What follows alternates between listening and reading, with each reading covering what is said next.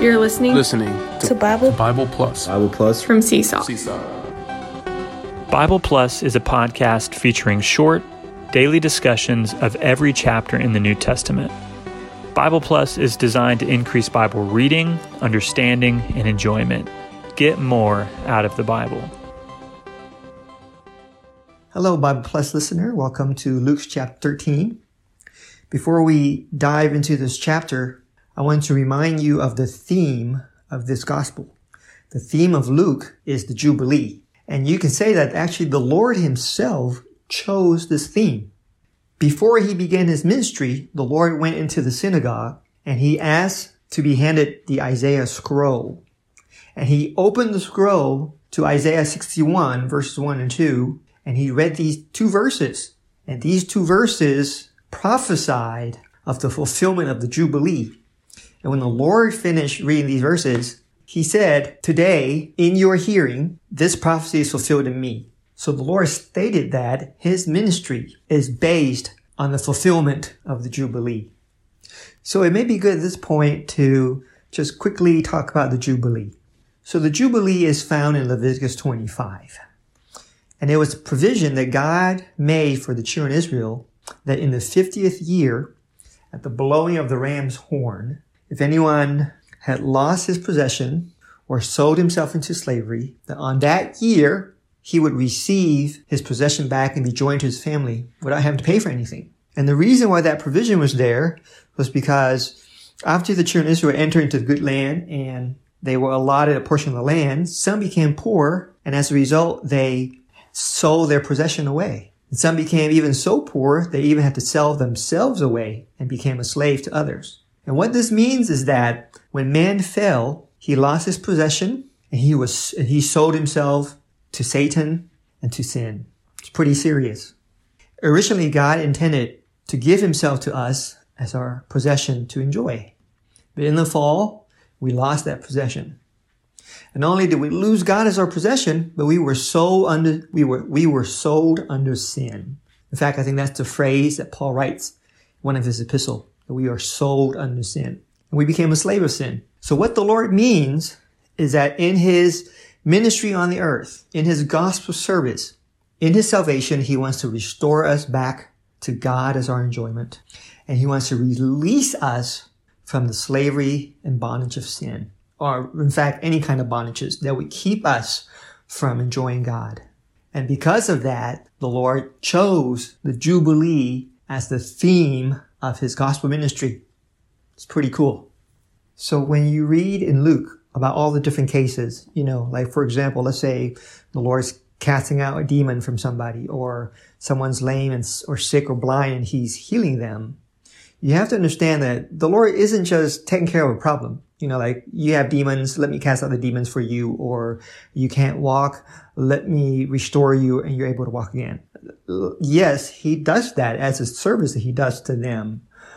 What the Lord really desires is that eventually they would believe him and receive him as their salvation. And in doing so, they would receive the Jubilee, meaning that God would be returned to them as their possession for them to enjoy. And also, they will be released from the slavery and bondage of sin to be joined back to God's family, which is the church. So that's really what the Lord wants. He's not merely wants to deal with this problem or that problem or meeting a certain need.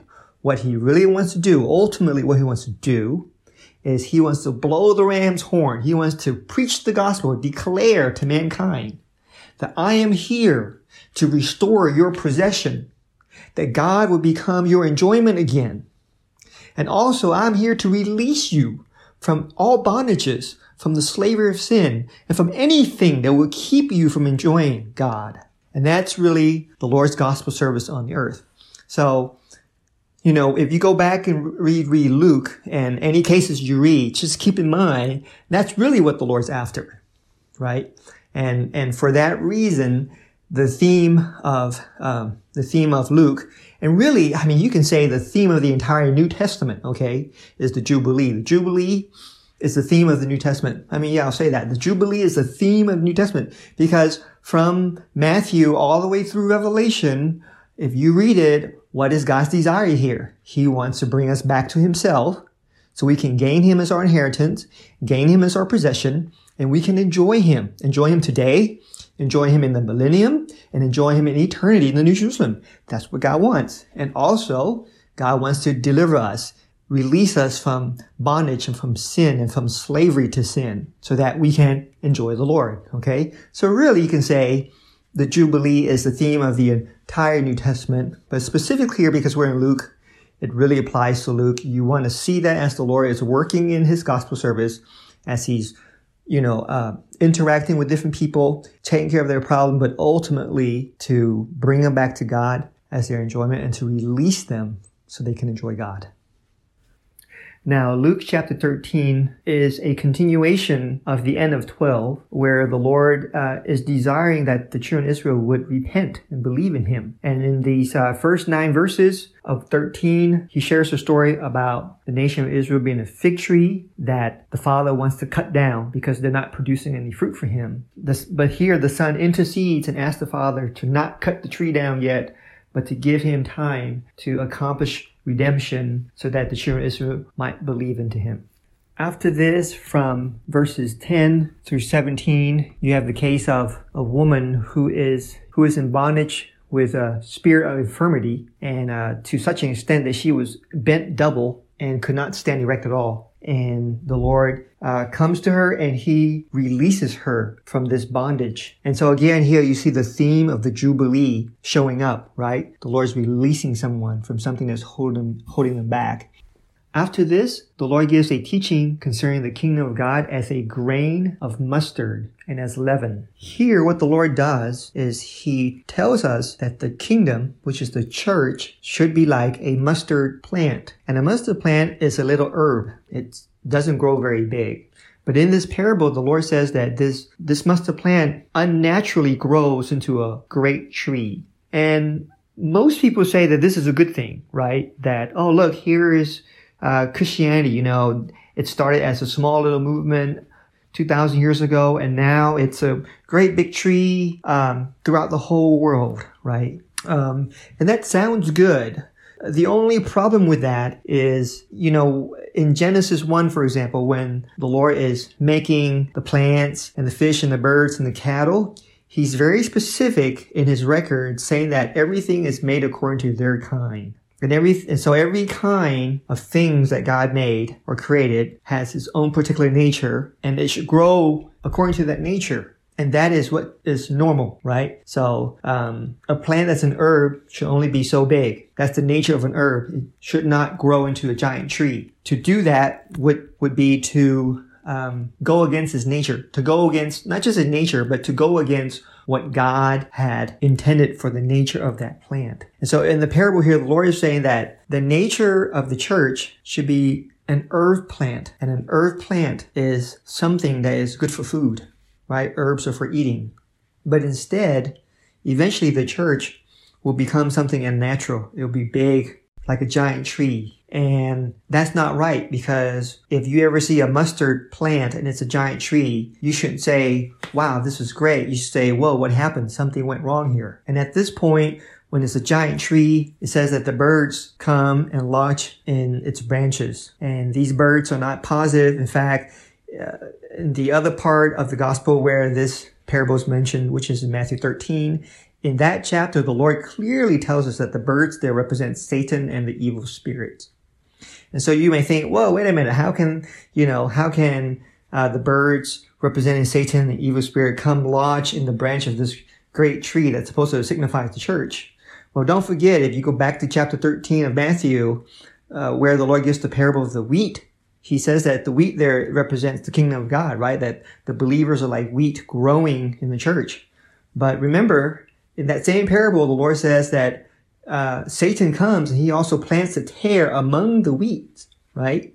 So that shows you that in the church, Satan was able to come in somehow and plant something negative, right? So we shouldn't be surprised by this parable that the Lord is teaching us. He foresaw that the church, which is supposed to be something that would be food to feed mankind, will eventually grow into something large and great. And because of this, it will have a way or give a way for Satan and his evil spirits to come in and influence and bring in negative things into the church, right?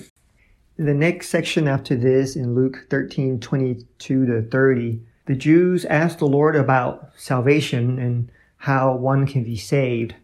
But the Lord instead answered them about the millennial kingdom. And here he says that to receive the Jubilee and be saved in this age is one thing, but to enter into the full Jubilee in the kingdom age is another thing. And that is much harder.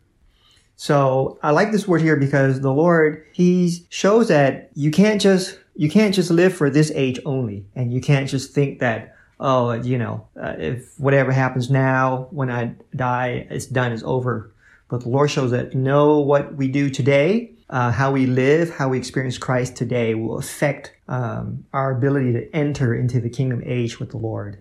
And then finally, the last section in Luke 13, the Lord is on his way to Jerusalem, and some of the Pharisees come to him and say, hey, you better get out of here. Herod wants to kill you. And the Lord says, no, I don't think so. You go tell that fox, nothing can stop me. Nothing can interrupt me. I'm on my way to Jerusalem to fulfill my goal, which is to accomplish redemption and to release salvation and to fulfill the year of the Jubilee, to restore men back to their enjoyment and possession of God, and to release them from the bondage of sin and Satan. And so, the Lord is, he's on a schedule.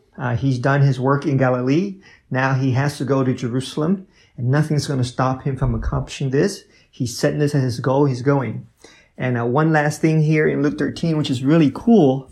He finishes this chapter, this section. He talks about Jerusalem. He said, listen, I'm going to Jerusalem. Then he says something about Jerusalem. He says, Jerusalem, Jerusalem, who kills the prophets and stones those who are sent to her. Then he says this, how often I desired to gather your children together, the way a hen gathers her own brood under her wings, and you would not. Okay, so you read this and it's like, okay, it's kind of interesting. The Lord says he's like a hen, he wants to gather Jerusalem. But you have to understand the Lord is quoting here. When he says these words, he's quoting from Psalm 147:2. And so let me read you that Psalm. It says, Jehovah builds up Jerusalem. He gathers the outcasts of Israel. So what's cool is in Psalm 147, it says that Jehovah is the one who gathers Jerusalem. But here in Luke 13:34, the Lord says that he desires to gather Jerusalem. What does that mean? That means that Jesus is Jehovah, right? Isn't that cool? So just a little nugget right there at the end of chapter 13. So it's a great chapter. I hope you enjoy it today. But remember, most of all, the theme of this gospel, which is also the theme of the entire New Testament. Never forget that God wants us to enjoy him. That's our right, and he wants it to be fully restored to us in this age and in the next age. And that if there's any kind of bondage, any kind of entanglement, any kind of enslavement that will hold us back from enjoying God, that in his service to us, in his salvation to us, he desires to release us from all these things so that we can enjoy him as our portion. The joy of the Lord